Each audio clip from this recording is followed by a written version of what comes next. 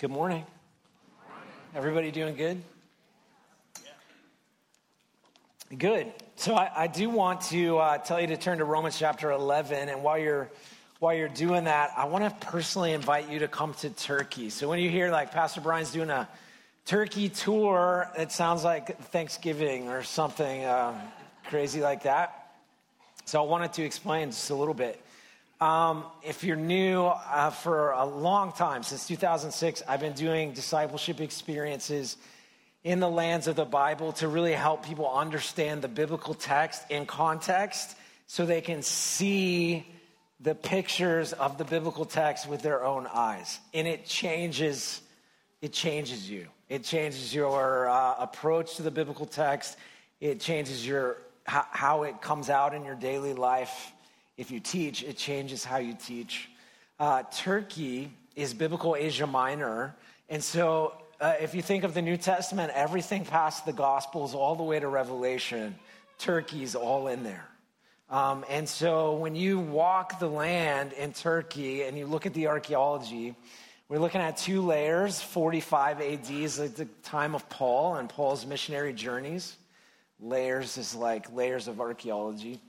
And then 90 AD, which is the seven churches of Revelation and John's letter to the church of Revelation, is profound because it shows you how these disciples of Jesus from Nowheresville in Israel took the gospel to the mighty Roman Empire. And the lessons for taking the gospel to the mighty American Empire are much the same. And so I just want to invite you. We're not eating turkey there at all. It's just not that. But it is a profound adventure, and I hope that you can come. So we're in Romans chapter 11 this morning. We're going to read Romans 11 to 24, but really we'll look at the entire chapter. I'm going to ask you to stand with me as we read this section of Scripture. If you're our guest, we say this phrase, the very words at the end of the main text reading, just to distinguish God's word from my own. So here's what the scripture says. Beginning of verse 11 of chapter 11. So I ask, did they stumble in order that they might fall? By no means. Rather, through their trespass, salvation has come to the Gentiles so as to make Israel jealous. Now, if their trespass means riches for the world, and if their failure means riches for the Gentiles, how much more will their full inclusion mean? Now I'm speaking to you, Gentiles, inasmuch then as I am an apostle to the Gentiles. I magnify my ministry in order somehow to make my fellow Jews jealous, and thus save some of them. For if their rejection means the reconciliation of the world, what will their acceptance mean but life from the dead? If the dough offered as first fruits is holy, so is the whole lump. And if the root is holy, so are the branches. But if some of the branches were broken off, and you, although a wild olive shoot, were grafted in among others, and now share in the nourishing root of the olive tree, do not be arrogant toward the branches. If you are, remember, it is not you who supports the root, but the root that supports you. Then you will say, branches were broken off so that I might be grafted in. This is true.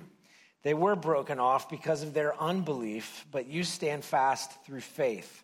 So do not become proud, but fear.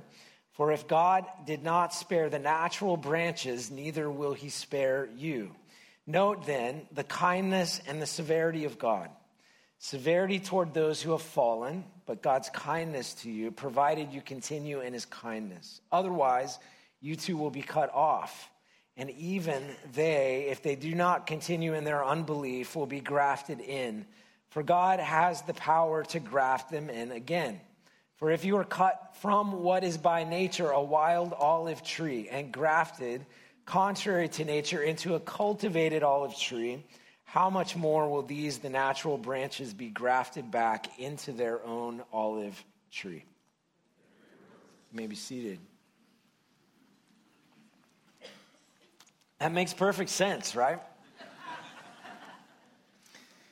Romans chapter 11 is really complex because it uses metaphors that aren't intuitive to us as 21st century Western Christians. And Paul is making a very bold statement. Now, you may remember, and if you've been here for any length of time, that we have been walking slowly through the book of Romans. And Romans is a letter.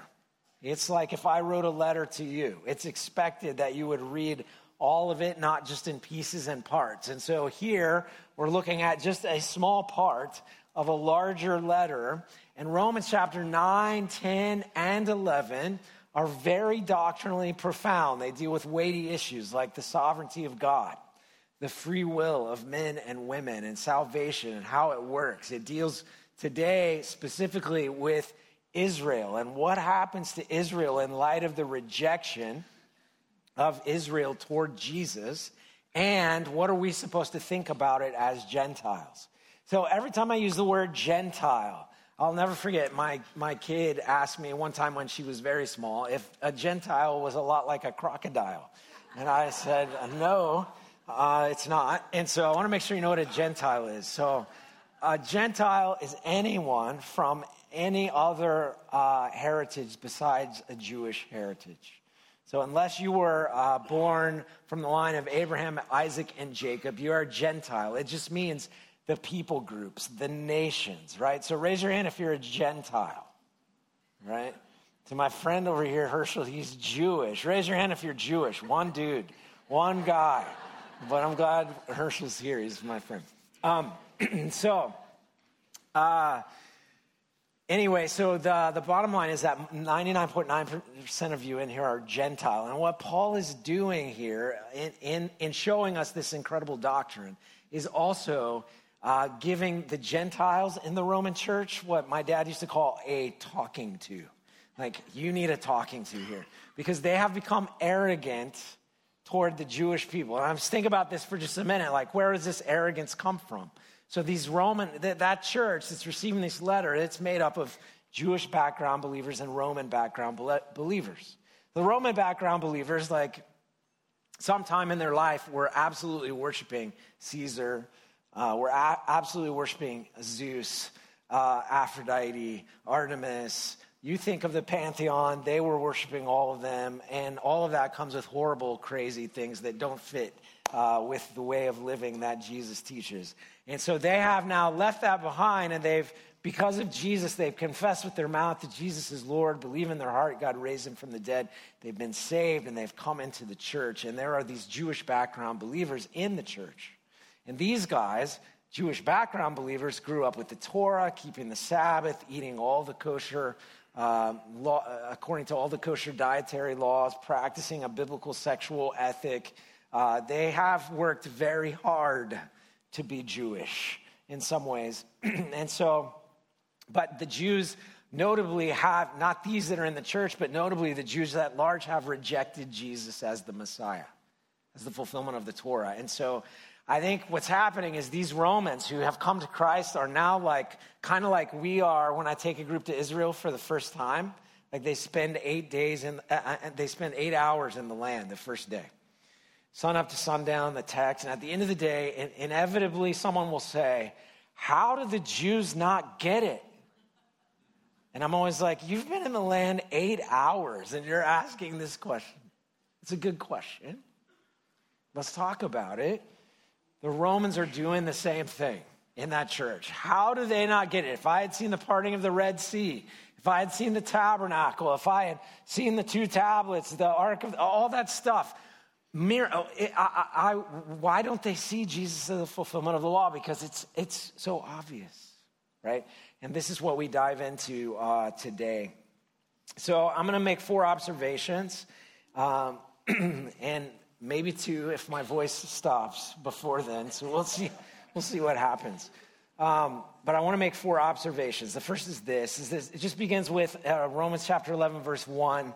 Paul is asking the question out loud, has God rejected Israel? Has he rejected Israel? Verse 1, I ask then, has God rejected his people? By no means. So what does Paul think the answer is? No.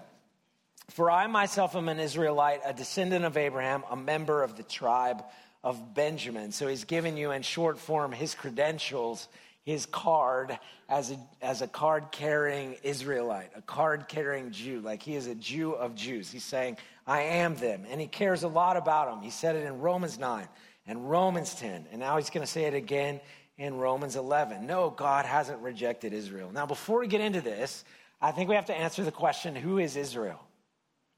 Who is Israel? So today, when we look at Israel, 2023, it said that 9.8 million people lived in the state of Israel, right? That's made up of not just Jews. There are Jews, a lot of Jews in Israel, and all kinds of different kinds of Jews. Orthodox Jews, religious Jews, secular Jews, all kinds of Jews. But there are also Arab Israeli Muslims in Israel.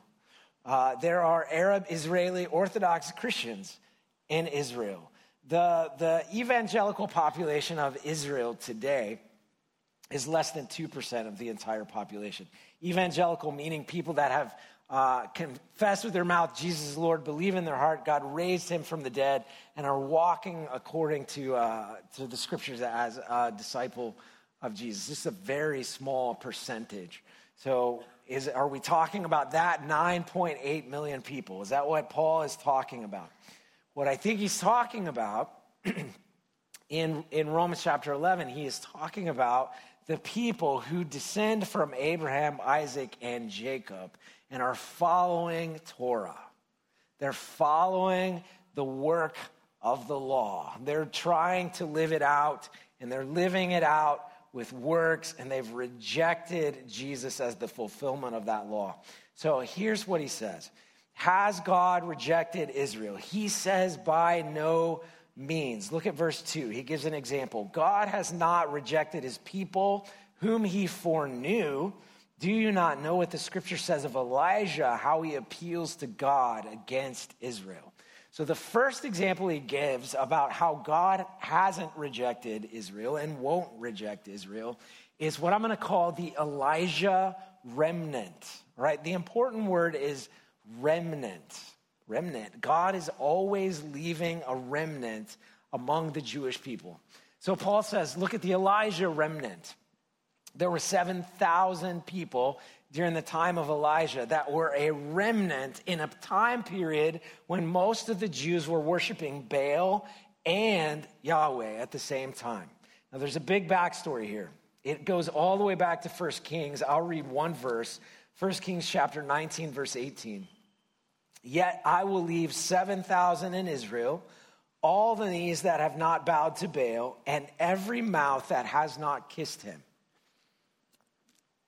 Now, here's the backstory. Elijah thought he was the only prophet of God left in Israel at that time period. The prevailing winds of religion in Israel at that time, though they knew the Torah, though they knew God, though they had the promise, the covenant, and all that, was Baalism. Baalism came because of a marriage that took place between the king of Israel and a lady named Jezebel. And Jezebel is a priestess of Baal. She brings Baalism to the country and she propagates it. Baalism, to make a long story short, is Baal is a bull that looks like this. He's got his arms out. He's an idol in many of the towns there. And he's got a fire pit in his belly. And you would bring your firstborn to be sacrificed to Baal in the fire pit, right? Everybody's watching, all of that kind of stuff. His counterpart is Asherah. Asherah is when Baal and Asherah, this is easier in the field and less easy at church. When Baal and Asherah copulate, they make rain and bring fertility. And so you pray for that and you act it out in Baalism. So do you see what the people of God are doing? Do you hear me without me describing everything? It's kind of like the story last week. Like, do I have to tell you everything? No. If you weren't here, you should go back and watch the video. It's pretty funny. But this is Baalism. And so Elijah thought he was the only one left, and so he says to the prophets of Baal, meet me on Mount Carmel. We'll build an altar. We'll call on your God, Baal, and if he answers and rains fire down from heaven, we will know that Baal is God. But if he doesn't, I will call on Yahweh, the God of Abraham, Isaac, and Jacob. And if he answers, rains fire down from heaven, laps up the sacrifice of this altar, we will know he is God. So they gather all the prophets of Baal. All the people gather around on Mount Carmel. They build this altar. They place a sacrificed bull on the altar. The prophets of Baal begin to call Baal's name over and over and over for hours. Elijah gets snarky. He's like, is he going to the bathroom? Where is he? It's in the text. I'm not lying to you. Is he asleep? Maybe your God's asleep. Maybe he's just traveling. Maybe he's not in today. All of that kind of stuff. Nothing happens. And then Elijah calls on Yahweh, the God of Abraham, Isaac, and Jacob. Fire rains down from heaven. The prophets of Baal flee. There is carnage as the prophets of Baal are killed. And Elijah flees to the mountain of God, Mount Horeb. This is all in 1 Kings. He thought he was the only one left. But what 1 Kings 19:18 tells us is that there was a remnant of faithful people, 7,000 people in that time period, Jewish people who believed, had faith, and were walking it out.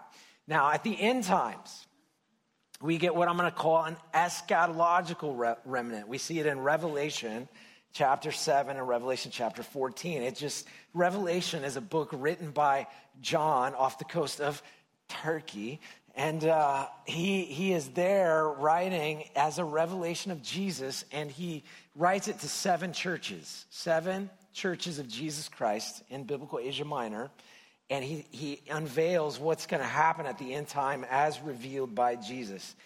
And he shows an eschatological remnant of Jewish people. Revelation chapter 7, verse 4.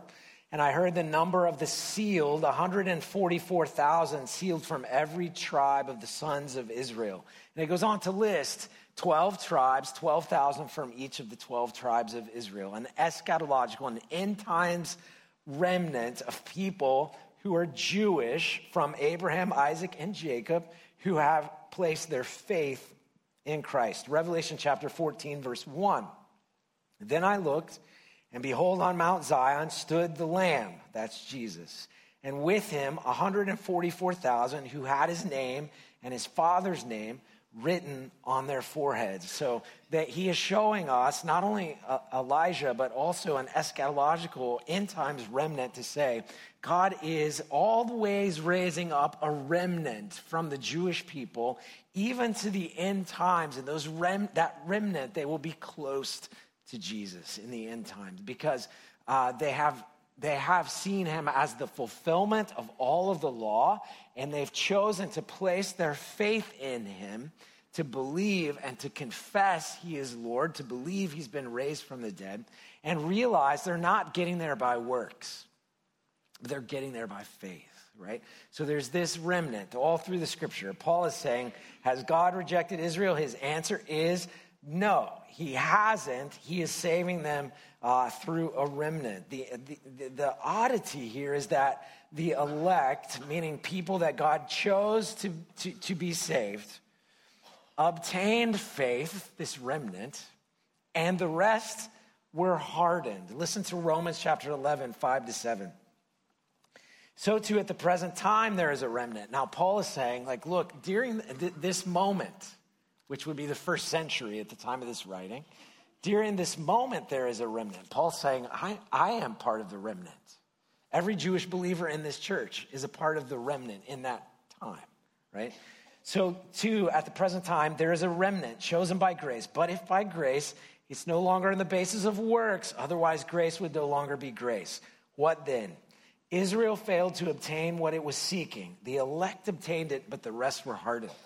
So there is an elect, this remnant, that God fulfills his promises to Israel through generation to generation, all the way to the end times. He has not forsaken Israel. Secondly, he gives this message to Gentile believers. Like this 11 to 24 turns to the Gentiles in the church because it is combating an arrogance toward the Jewish people, right? So you follow history. There's often an arrogance toward the Jewish people, right? You follow it. You'll see it. But in this moment, among the believers, there is an arrogance that Paul is combating here. He goes on in these about 12 verses to use a metaphor to show us what has happened. And this is a metaphor an Easterner understands and a Westerner may struggle with. His point is, look, Gentile people, all of you except Herschel. All of you, listen, Gentile people, you have been grafted into something greater than yourselves, and it's no doing of your own. And then it's kind of like, let me explain. Their sin, the rejection of Jesus, their sin, while it is hardened them, has been a blessing to you. Because the sin of the Jewish people, unbelief, has resulted in your belief. It's how the gospel went from Jerusalem to Judea and Samaria to the uttermost parts of the earth. Listen to what Acts 28:28 says. Therefore, let it be known to you that this salvation of God has been sent to the Gentiles. They will listen. Okay, the intimation is that it wasn't being heard. It was being rejected by the Jewish people. Now it's going to the Gentiles because they will listen. Now, just to bring it home for just a minute, how miraculous is it that Jesus, crucified in the first century, raised again in the first century, ascended to heaven in the first century? This is the 21st century that we live in. Over there, it takes, 16 hours by plane. But way over there, all that happened. How is it that you sit gathered in a building today as the church saying we worship him because we received the gospel that came to the Gentiles? It's miraculous.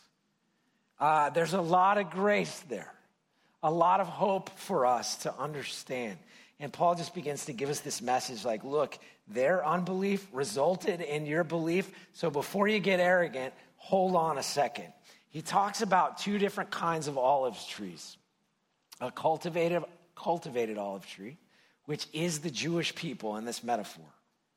And then a wild olive shoot, which is everybody but Herschel in the room. Okay? So let me show you a picture. Picture number one is just a cultivated olive vineyard, right? So it's pretty beautiful, huh? You're thinking like California, somewhere like this, but it's all over the Middle East like that. And not all over, but in places. And so the cultivated tree is the tree that has been taken care of and nurtured over time for a long period of time. And so it's producing much fruit. Now, the root that Paul talks about, that you've been grafted into the root, we would call that in Texas, we would say that's a stump, right? It's the bottom part that goes into the ground, the root. And it's this from which the life comes. And so he says that the people of Israel, the Jewish people, they are a cultivated olive tree. Listen to Romans 11:24. For if you were cut from what is by nature a wild olive tree and grafted contrary to nature into a cultivated olive tree, how much more will these, the natural branches, be grafted back into their own olive tree? There's a lot there. So what do we know? We know the Jewish people are the cultivated olive tree. We know the Gentiles are the wild olive tree or the wild olive shoot. It's not rocket science to figure out how a wild olive shoot comes about. Bird eats from cultivated olive tree, flies away, and then what? There you go. You're tracking with me. And it lands on the ground, and up soon comes a wild olive shoot. This is you, everyone but Herschel. This is you. It says that you have been grafted in, contrary to nature, into the cultivated olive tree. So I want to show you a second picture. This is a picture of an olive tree in Nazareth. Now, the thing that you're looking for on this particular picture, you see the root, or what we would call in Texas, the stump. You see the branches coming out of that. Those branches have been grafted in, right? Which is a technique used for hundreds and hundreds and hundreds of years there, to take wild olive shoots and graft them into a cultivated olive tree so they produce a cultivated olive. Now, that's science. Who likes science? Paul is using a science metaphor that they all understood to show that you, the wild olive shoot, can be grafted into the cultivated olive tree. He makes the point over and over again that Jesus is the gardener, that he is the one who does the grafting. If I'm a wild olive shoot, I can't graft myself in to a cultivated olive tree. I need a gardener to graft me in. And you just, if you have time, study the gardener from Eden in Genesis all the way to Revelation in the New Jerusalem, new heaven, new earth, all the way through. Just follow the gardener. You're going to find Jesus, okay? He is the gardener. Now, what does this mean? This means that this is a great grace for me, because I have been now grafted into this root of Abraham, Isaac, and Jacob, where all the promises are, all the covenants are, everything comes from there. And Paul's just saying, like, look, as a grafted, a wild olive shoot grafted in, don't be arrogant toward them. You have no business being arrogant toward them, because if you could be grafted in, how much easier would it be for them who are branches torn off from a cultivated olive tree to be grafted in again? It's easier than grafting in you, the wild olive shoot. So don't be arrogant toward them. And then we get to this, this question. Broken branches. Did you see that? Did you read that? Okay, so there's some broken branches in here. And it basically says, Israel has the broken branches. They've been broken off, the branches of Israel, and put over here so that you could be grafted in. If that could happen to them, so the scripture says, be careful, because you could also be broken off. And what we want to do in our 21st century Western mindset is to say, oh, if I'm not working hard enough, I might lose my salvation. And that's not what this is saying. That's not the tone or tenor of this. Look at Romans chapter 11, verse 20 and 21. It says, that is true. Verse 19, then you will say, branches were broken off so that I might be grafted in. That is true. They were broken off because of their unbelief. Why were the branches broken off? Because they were Jewish? No, because of their unbelief in this metaphor. But you stand fast through faith. So you're not going to be like that, Roman church. You're going to stand fast in your faith. You're not working your way to heaven. You have been saved by grace through faith. Stand fast in your faith is what he's saying. So do not become proud, but fear God. For if God did not spare the natural branches, neither will he spare you. And this is where we have to understand, if Israel was broken off for unbelief, then what I'll say is this: a counterfeit church can be broken off by its unbelief. The problem is unbelief. See, and you're like, well, what if I don't believe hard enough? You remember Romans 9? If you confess with your mouth that Jesus is Lord and believe in your heart God raised him from the dead, you will be saved.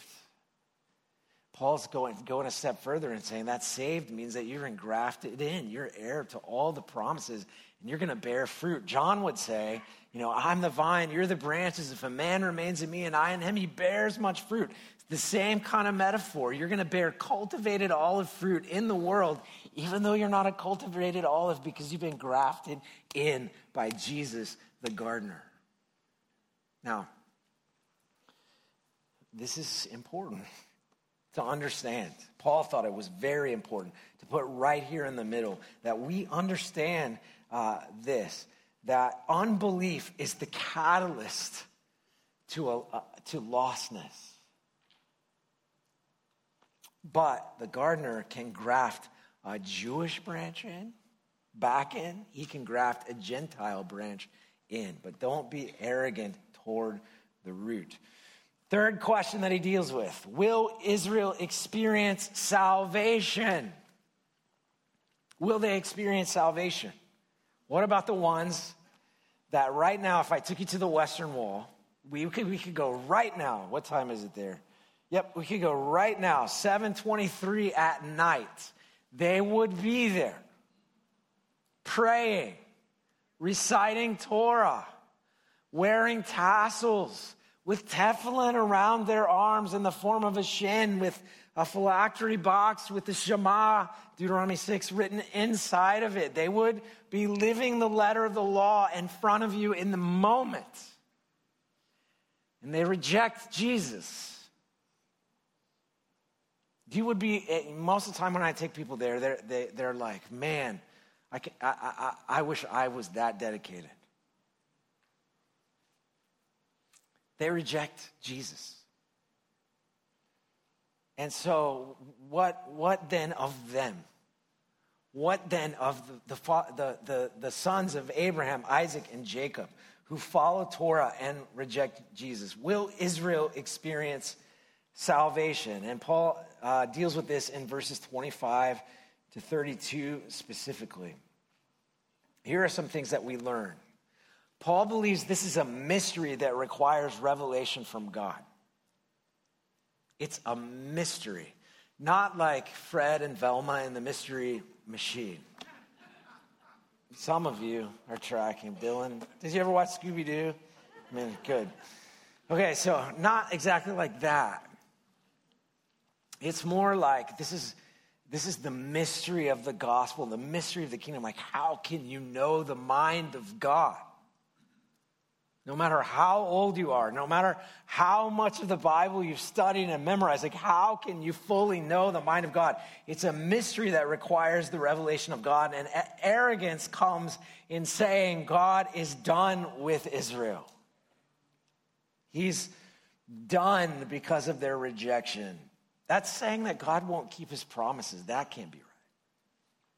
There is a theology called replacement theology. Some people are tempted to embrace it. Replacement theology is, okay, now we're in the era of the church. The era of Israel was back then, and the church has replaced Israel. Well, if I've replaced Israel, why do I have to be grafted in? It makes no sense. It makes linear sense, but God is not linear. He works more like this.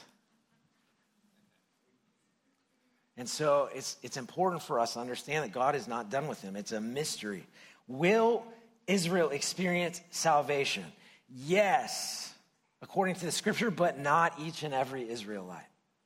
Yes, but not each and every Israelite. What do I mean by that? The promises to Israel, all the covenants and promises to Israel that we see in the Old Testament are fulfilled through the grafting in of the Gentiles, through the 144,000 end times Jewish remnant, through the Jewish Messiah, Jesus. Salvation comes to Israel through a Jewish Messiah.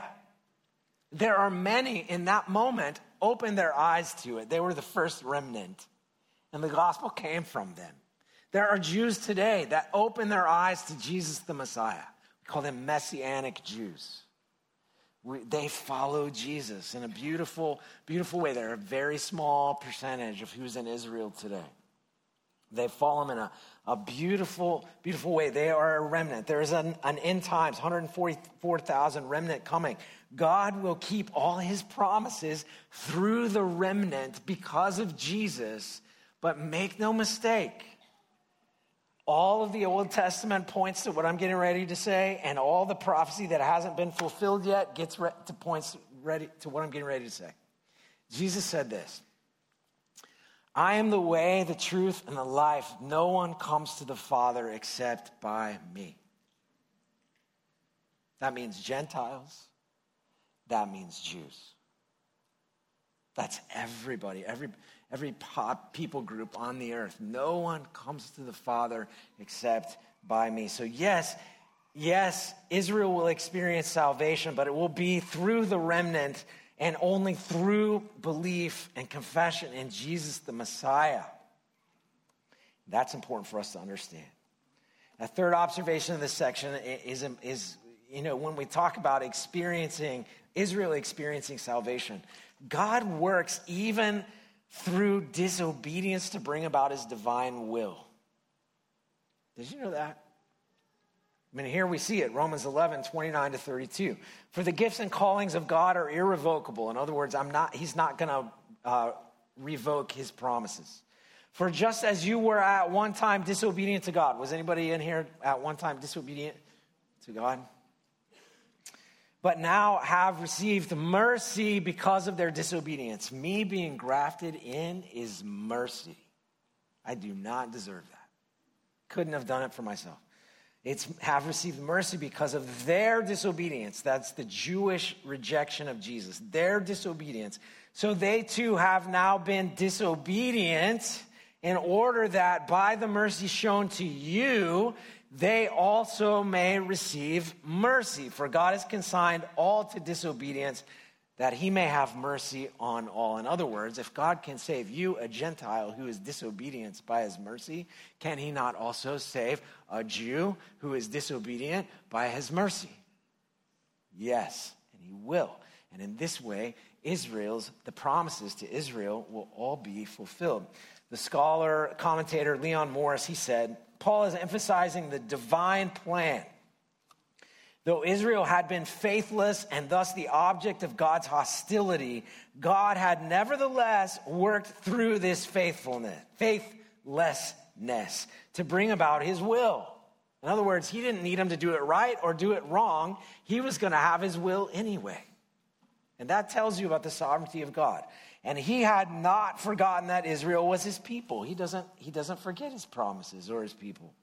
Their refusal to accept the gospel did not alter the fact that he had chosen them to be in a special relationship to him.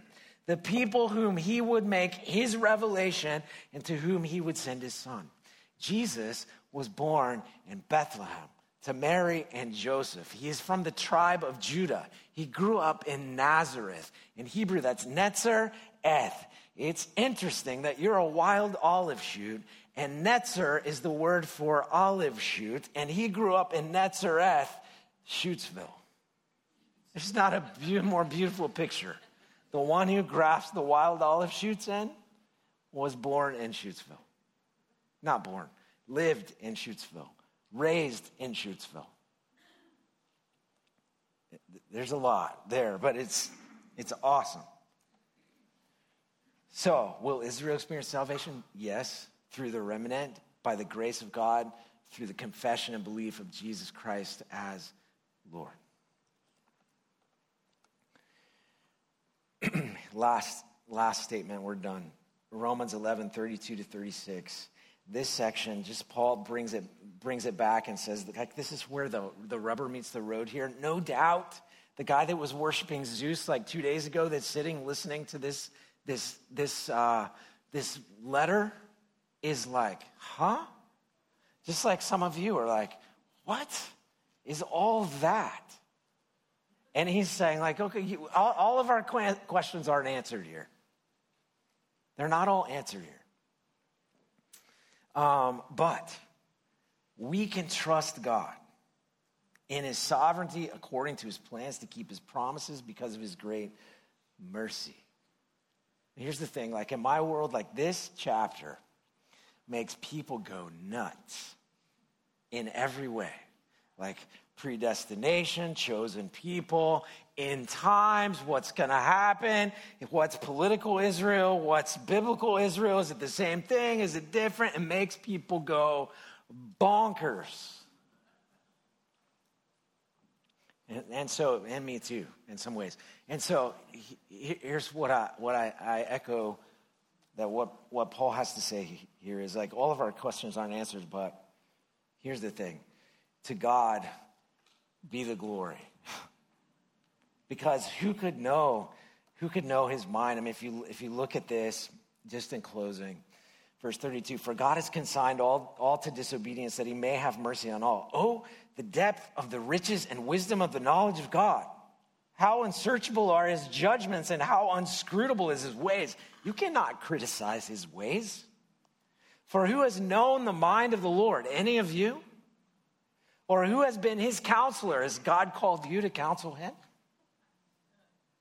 Or who has given a gift to him that he might be repaid? Have you ever given enough where he's like, oh yeah, that's enough, it's repaid? For from him and through him and to him are all things. To him be glory forever. Amen. So be it. Let him handle it. Sometimes people get wrapped up in the end times. It's fun to think about. It's going to happen. We know this. There's just a lot we don't know. And people want to talk. And I'm always like, here's what I know. Jesus said, I'm the way, the truth, the life. No one comes to the Father except by him. That there will be an end. The gospel will be preached to all the nations. Then the end will come. There will be a remnant of Israel that will come to him. This is what I know. And then there will be a day where there's no more tears, no more crying, no more pain anymore. There's going to be wars and rumors of wars like we're living in now. But then the end will come. And it will be to the glory of God and for the good of people. So I'm good. If I die or he comes back, I'm just going to trust him. To him be the glory. In other words, you take my hands, my feet today, use them for your glory. My mouth, use it for your glory. My heart, use it for your glory. My mind, use it for your glory. I'm not going to stress over what you're in charge of. Because you're the sovereign Holy One. Peter said this. Remember the denier Peter? He denied Jesus right after he was arrested. He was his beloved disciple. 1 Peter chapter 1, 3-5. Blessed be the God and Father of our Lord Jesus Christ. According to his great mercy, he has caused us to be born again to a living hope through the resurrection of Jesus Christ from the dead, to an inheritance that is imperishable, undefiled, and unfading, kept in heaven for you, who by God's power are being guarded through faith for salvation, ready to be revealed in the last time. That's a promise. I'm going to mess with you the next 6 weeks because Romans chapter 12 through 16, it gets really practical. It's been a lot of doctrine, and it turns really practical. Like next week, I urge you, therefore, brothers, to be living sacrifices. Living sacrifices. In your whole life, crawl up on the altar. Right? We're going to start walking this stuff out in the next couple of weeks. But right now, what you need to know, God is sovereign over all of it. Even Israel. And he hasn't forgotten. He hasn't forgotten you. He will keep his promises. And the grace is, I've been grafted into that. It's beautiful.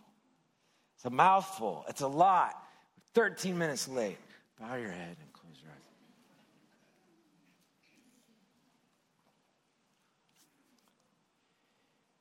Father, we bless your name because you are like no other. You are the Alpha and the Omega, the beginning and the end. There's none like you. Who are we to think we can understand everything about you? And so thank you for the revelation that you gave us through the biblical word. Thanks for this letter that Paul wrote to the church at Rome, inspired by your Holy Spirit. I pray, would you help us to hear, governed by that same Holy Spirit that inspired Paul to write it. God, help us to relax in you. in this way. God, give us peace knowing that you've got everything that we don't know or understand handled. You're sovereign over all of it. We have been grafted in, and that means the promises and the inheritance. And yes, we were wild olive shoots, but you have somehow grafted us in, and you're bearing cultivated olives through us. And we say thank you. Thank you. God, I pray for anyone who may need to be grafted in, who's far from you, who knows they sin and are in need of salvation. I pray, would you by your Spirit, just by your kindness and your mercy, lead them to repentance and belief in Jesus, that they too might be grafted in, saved. Father, help us to keep this Romans 11 outlook, both as we think about the Jewish people, but also as we think about our own lives and the gift that you've given us in Christ. We love you. We praise you. In Jesus' name, amen.